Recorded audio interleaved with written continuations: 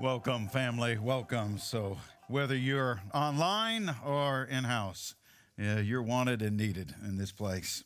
Okay, this series leading up to Easter is about looking through the cross. Now, we talked specifically last week about what the world looks like through the cross, worldview. And this today, we're looking at what we look like through the cross. In other words, how do we view one another? People view. How does the cross shape my view of my fellow humanity, my fellow human being? Now, if you haven't noticed yet, it doesn't take much to get us all bent out of shape in the way that we look at each other. It takes very little. A few years ago, two pastors got in a fight over a doctrinal matter. Wanting to settle the fight, one pastor told the other, "Look, what are we fighting for? We're both striving to do the Lord's work. I tell you what, you just keep doing it your way, and I'll keep doing it the Lord's way." Seriously, we can draw up lines of division at the drop of a hat. It doesn't take anything. But the cross of Christ challenges our human nature to divide and separate. Where people tend to draw lines of exclusion, the cross of Christ literally has God arms as open as he can get them in an inclusive world, and trying to have an inclusive message, saying literally, if I be lifted, and when I am lifted up from the earth on the cross, will draw all people to myself, Gentiles as well as Jews. All people. The cross of Christ is colorblind, it's age blind, it's gender blind, it's race blind. The cross of Christ sees past all of our categories of human separation, be it political, philosophical, educational, and every other man-made division bears no weight and has no pull with the cross of Christ. The reality of these differences, especially between Jew and Gentile, in Jesus' day, those divisions were hostile. And we struggle with race divisions today and many other human areas of divide.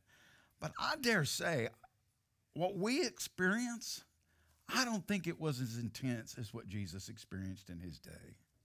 The cross of Christ brought together different cultures and different values and incompatible religious backgrounds. And the trust between Jews and Gentiles was literally non-existent. It wasn't there. And to make matters worse, Jews thought that they were inherently better people. They thought that they were a superior race. It sounds familiar. World War II, hello? Think about the Jewish attitude that we read in Scripture toward the Samaritan.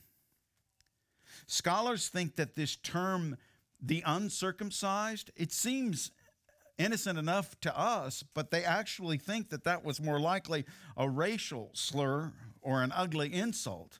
But the hostility went beyond name-calling or bad attitudes. Some Jews actually believed that God, this is hard for me to say. I read this week. It's just crazy. Some Jews actually believed that God created Gentiles to be fuel for the fires of hell. They believed a lie, thinking that God only loved them.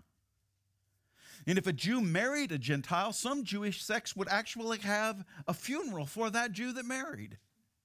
If you went into a Gentile's house, you were considered in many Jewish sects as unclean. The people view between Jews and non-Jews, and the Jews would clump all other races. If you weren't a Jew, it didn't matter what race you were all clumped into one other race called Gentile. The people view between Jew and Gentile was so toxic, even though this barrier wasn't a physical wall of rock or brick, it was made of something much more hard, much more resilient. That barrier was made of human prejudice, stubbornness, and arrogance, and then it was mortared together with self-righteousness and resentment. You talk about a barrier. And these two people groups that hated one another were now trying to function together in the same spiritual community. That's the background. Can you imagine the tension? That's the background in this word that was given to the church plant in Ephesus. God is now prompting the Apostle Paul to write a word specific to these two people groups in this church. So here we go. Ephesians chapter 2, verse 14. For he himself, Jesus, is our peace, the apostle writes, who has made the two groups one and has destroyed the barrier, the dividing wall of hostility, by setting aside in his flesh the law with its commands and regulations. His purpose was to create in himself one new humanity out of the two, thus making peace, and in one body to reconcile both of them to God through the cross, by which he put to death their hostility. God wanted the Jews and the non-Jews in this spiritual community, in this Ephesus church, to start with identifying Jesus as the peacemaker. That's where it has to start, and that's frankly where it has to stay. He's the one. Jesus, in the Old Testament, Isaiah would prophesy. You remember that famous passage, for to us a child shall be born, to us a son shall be given, and the government shall be upon his shoulder, and his name will be called Wonderful Counselor, Mighty God, Everlasting Father, Prince of what? Yeah, Prince of Peace. And Micah, the prophet, would pick it up and say, the one, the Messiah, shall be our peace. So Jesus is not only peace's prince, he's also the one in whom peace resides. It's where peace lives. During World War II, there was a chaplain named Leon Maltby, and he arrived in the island of Biak off of Indonesia to minister to the troops. Well, he put up this 20 by 60 canvas structure to be used as the chapel, and then covered the top of it with a big yellow parachute to try to keep things dry. But he wanted to serve the men and women there communion and didn't have anything to hold the wine. So he found some unused 50 caliber bullets, pulled out the lead and the gunpowder and the firing cap, and welded and pressed these castings into the shape of a cup. And after 2 hours of work, he had 80 little cups made out of these 50-round bullets. And in 1945, Chaplain Maltby sailed into Japan to become the first Protestant chaplain to enter into Japan, enemy territory, right after the war. He befriended a local Japanese pastor, used that same communion set to minister to the people at that small little church. This set is actually on display at Veterans Museum in Daytona Beach, Florida today. And over it is a sign which reads, "The pastor clearly understood the significance of instruments of death becoming a symbol of life." Jesus' body and blood was identified as a peacemaker during a time of war. Enemies now came together in this congregation in Japan to break bread through the cross of Christ. Jesus really is the peacemaker. Notice also that the cross of Christ makes one race, the human race. I'm going to be a bit of a Johnny One Note on this. I'm going to keep saying that, trying to get that drummed into our heads. The two races, Jewish and everything else, Gentile, are now one race, the human race. Paul would also say, so in Christ Jesus, You are all children of God through faith, for all of you who were baptized into Christ have clothed yourselves with Christ. There is neither Jew nor Gentile, neither slave nor free, nor is there male and female, for you are all one in Christ Jesus. One race, the human race. Amy Beale died a violent death in 1993. She was a 26-year-old Fulbright scholar who had gone to South Africa to help register black voters for that country's first free election. And even though she was seeking to help the people of South Africa, one day she was driving her car and a mob came around her and she couldn't move, and they violently dragged her from her automobile and beat her and stabbed her to death, ironically by a group committed to the overthrow of the apartheid government. Funny, isn't it? In a tragic sort of way. Soon afterward, Amy's parents, Peter and Linda Beale, quit their jobs and moved from Orange County, California, to South Africa, not to seek revenge, but to start a foundation in Amy's name. Two of her killers serve in that foundation. They call Mrs. Beale Makulu, which is an affectionate term of grandmother because of the way she treats them so well. Linda said in an interview, "Forgiving is looking at ourselves and saying, I don't want to go through life feeling hateful and revengeful because that's not going to do me any good. We took Amy's lead. We did what we felt she would want." The cross shows us how to let go of vengeance and embrace forgiveness for the one race, the human race. And the cross of Christ destroys all dividing barriers. This is interesting. The last temple that Solomon built was destroyed, many of you know from your history lessons, in 70 AD.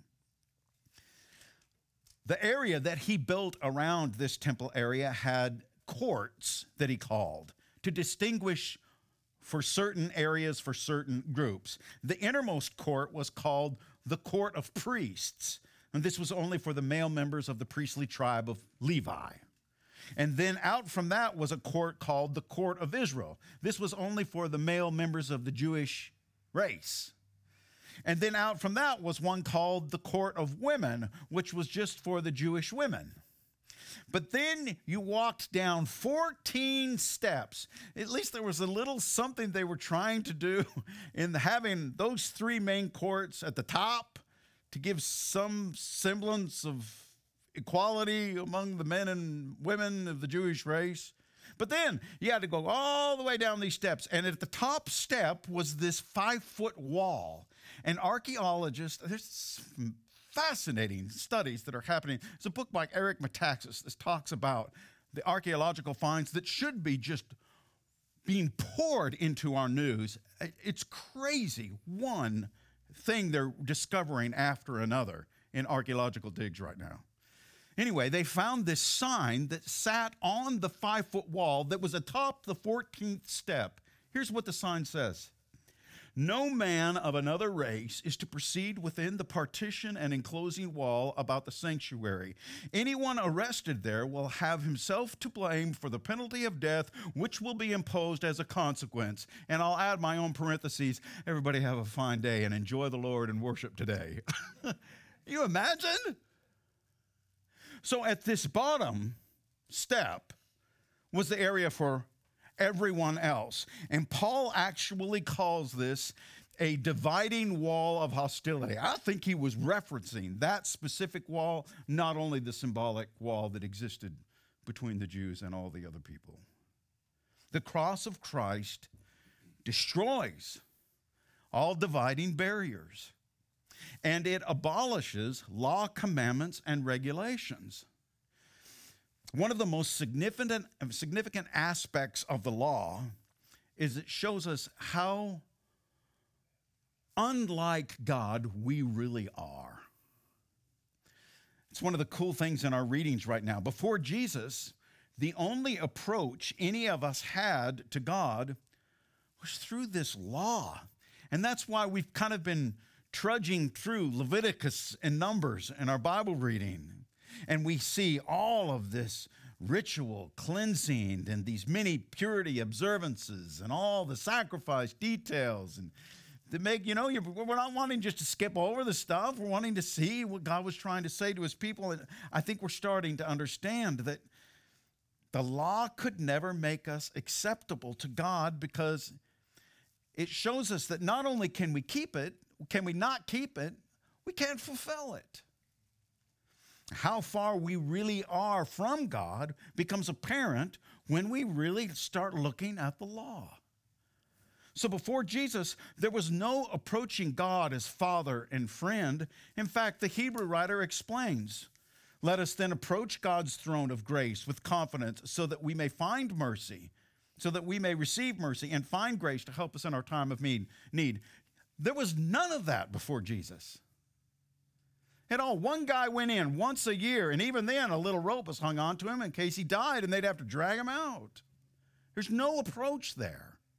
The cross of Christ abolished all of those endless, impossible commandments and regulations in just approaching God. And the cross of Christ reconciles all divided people groups. Jews and Gentiles can be brought together. Razorbacks and Jayhawks can get along. It's so easy to be nice when you win. Have you noticed that? Oh, those Jayhawks, bless their hearts. Good people, those Jayhawks. You know the person I'm talking about in your life right now. You and you know who. That you struggle with. Find common ground to stand on. At the cross, you can actually be kind to one. Jim, you don't have any idea what they did. I'm telling you, the cross of Christ can actually make you civil. Yancey has a great piece on this. In Christianity Today, years ago, he published an article about a conversation he had with a pastor out of India. And the pastor from India said, "Most of what happens in our Christian churches can be duplicated in Hindu and Muslim congregations, but in my area, only the Christian church strives, however ineptly, to mix men and women of different castes, races, and social groups. That's the real miracle." Yancey says, diversity complicates rather than simplifies life. Perhaps for this reason, we tend to surround ourselves with people of similar age, economic class, and opinion. Church, on the other hand, offers a place where infants and grandparents, unemployed and executive immigrants and blue bloods can all come together.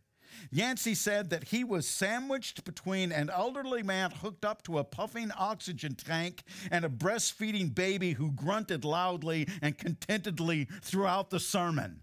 Where else but church can you find a gathering like that? There's no other group that brings people together like that.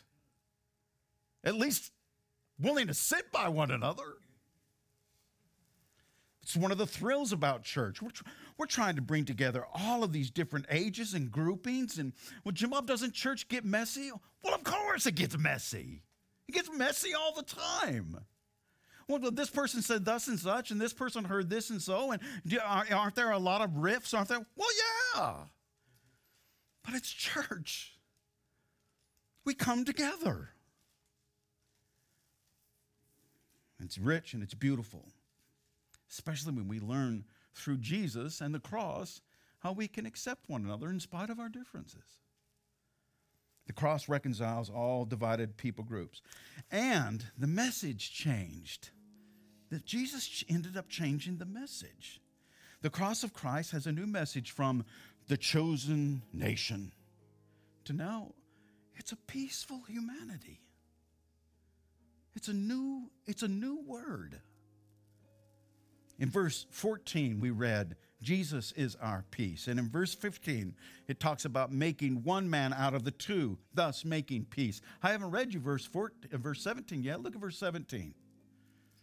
He came and preached peace to you who were far away, and peace to those who are near. It's now one nation under God spreading peace. So when Jesus came, he came in peace. Remember the Charlie Brown Christmas special? And Linus stands center stage and he quotes the scripture.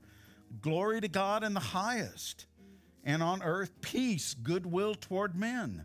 That was announced at Jesus' birth. And then right before Jesus ascends back to heaven, he gives this word, peace I leave with you. My peace I give you. I do not give you as the world gives. Do not let your hearts be troubled and do not be afraid. The cross of Christ changed the message from this exclusive chosen nation to an inclusive people of peace. Sandra McCracken, in her book, We Really Are on the Same Team, has this great quote. Look at the screens. Let's open up our echo chambers and build bridges instead of moats. Let's listen for the still small voice of the Spirit and attend to what he may ask of us. These are heavy times, but there's kingdom work to be done. So I have to ask myself, are the things that divide us more significant than the grace that unites us? Is my agenda more important than my relationship? Is still holding to my convictions and staying connected to someone who has different convictions possible? And the Apostle Paul through the century says, of course it's possible. That's what the cross of Christ means. Doesn't the cross of Christ draw all people together in peace? Absolutely, resoundingly, yes. Yes, and again, yes. Rita Snowden tells a story about some French soldiers who were bringing in the body of a fallen comrade to a church cemetery to be buried.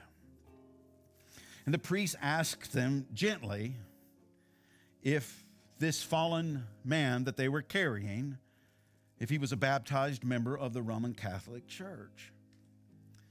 And the soldiers carrying him said, Father, we don't actually know. It never came up. We were fighting together all the time, and we don't know if he was a member of the Roman Catholic Church. And then the priest, with sorrow in his heart and much sensitivity, just said, I can't permit him to be buried in the churchyard cemetery. I'm so sorry. And of course, the soldiers were gracious. Okay.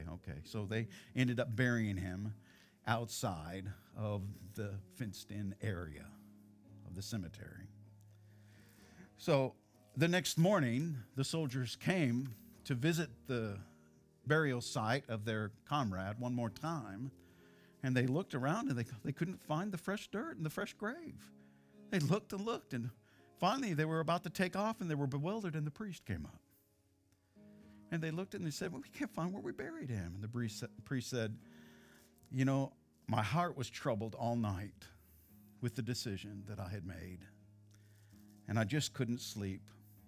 So during the night, I went and moved the fence row. Your friend's burial is right inside.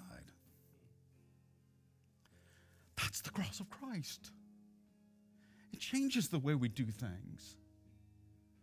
Where your culture wants to put everybody in categories and mark everybody out, the cross of Christ just goes through that. It just goes through it. And we say, no, it changes now. We realize that the blood of Christ makes our blood one. We have one blood. And as our praises go up, the walls come down. They sure enough do. Father, our country loves its categories. And our country loves its labels. And our country loves to segment, and line off, boundary in, boundary out. And let us, as your people, never be caught up in that silliness, especially in light of what you said. Because if you are lifted up, all people of all races will be drawn to you in peace. Father, we want to affirm that as we sing this song to you. Hear our hearts. We pray this in Jesus' name. Amen. Okay, church, let's stand. Let's sing.